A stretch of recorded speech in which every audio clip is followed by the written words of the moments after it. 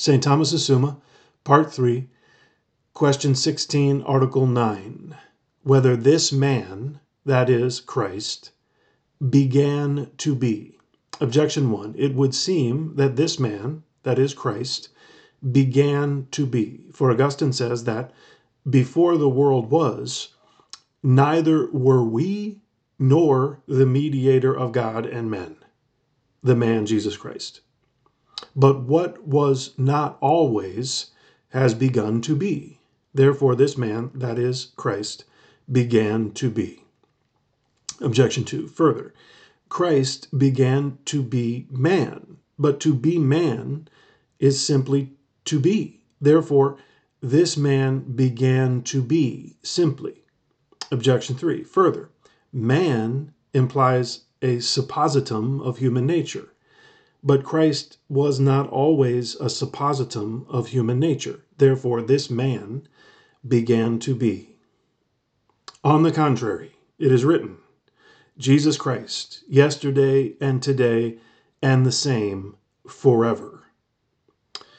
I answer that. We must not say that this man, pointing to Christ, began to be, unless we add something. And this for a twofold reason. First, for this proposition is simply false in the judgment of the Catholic faith, which affirms that in Christ there is one suppositum and one hypostasis, as also one person. For according to this, when we say this man, pointing to Christ, the eternal suppositum is necessarily meant, with whose eternity a beginning in time is incompatible. Hence, this is false. This man began to be. Nor does it matter that to begin to be refers to the human nature, which is signified by this word man, because the term placed in the subject is not taken formally so as to signify the nature, but is taken materially so as to signify the suppositum, as was said in Article 1. Secondly, because even if this proposition were true, it ought not to be made use of without qualification, in order to avoid the heresy of Arius, who, since he pretended that the person of the Son of God is a creature and less than the Father, so he maintained that he began to be, saying there was a time when he was not.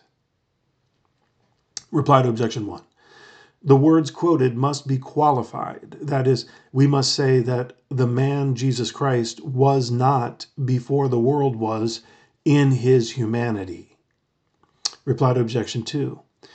With this word begin, we cannot argue from the lower species to the higher, for it does not follow if this began to be white, that therefore it began to be colored, and this because to begin implies being now and not heretofore.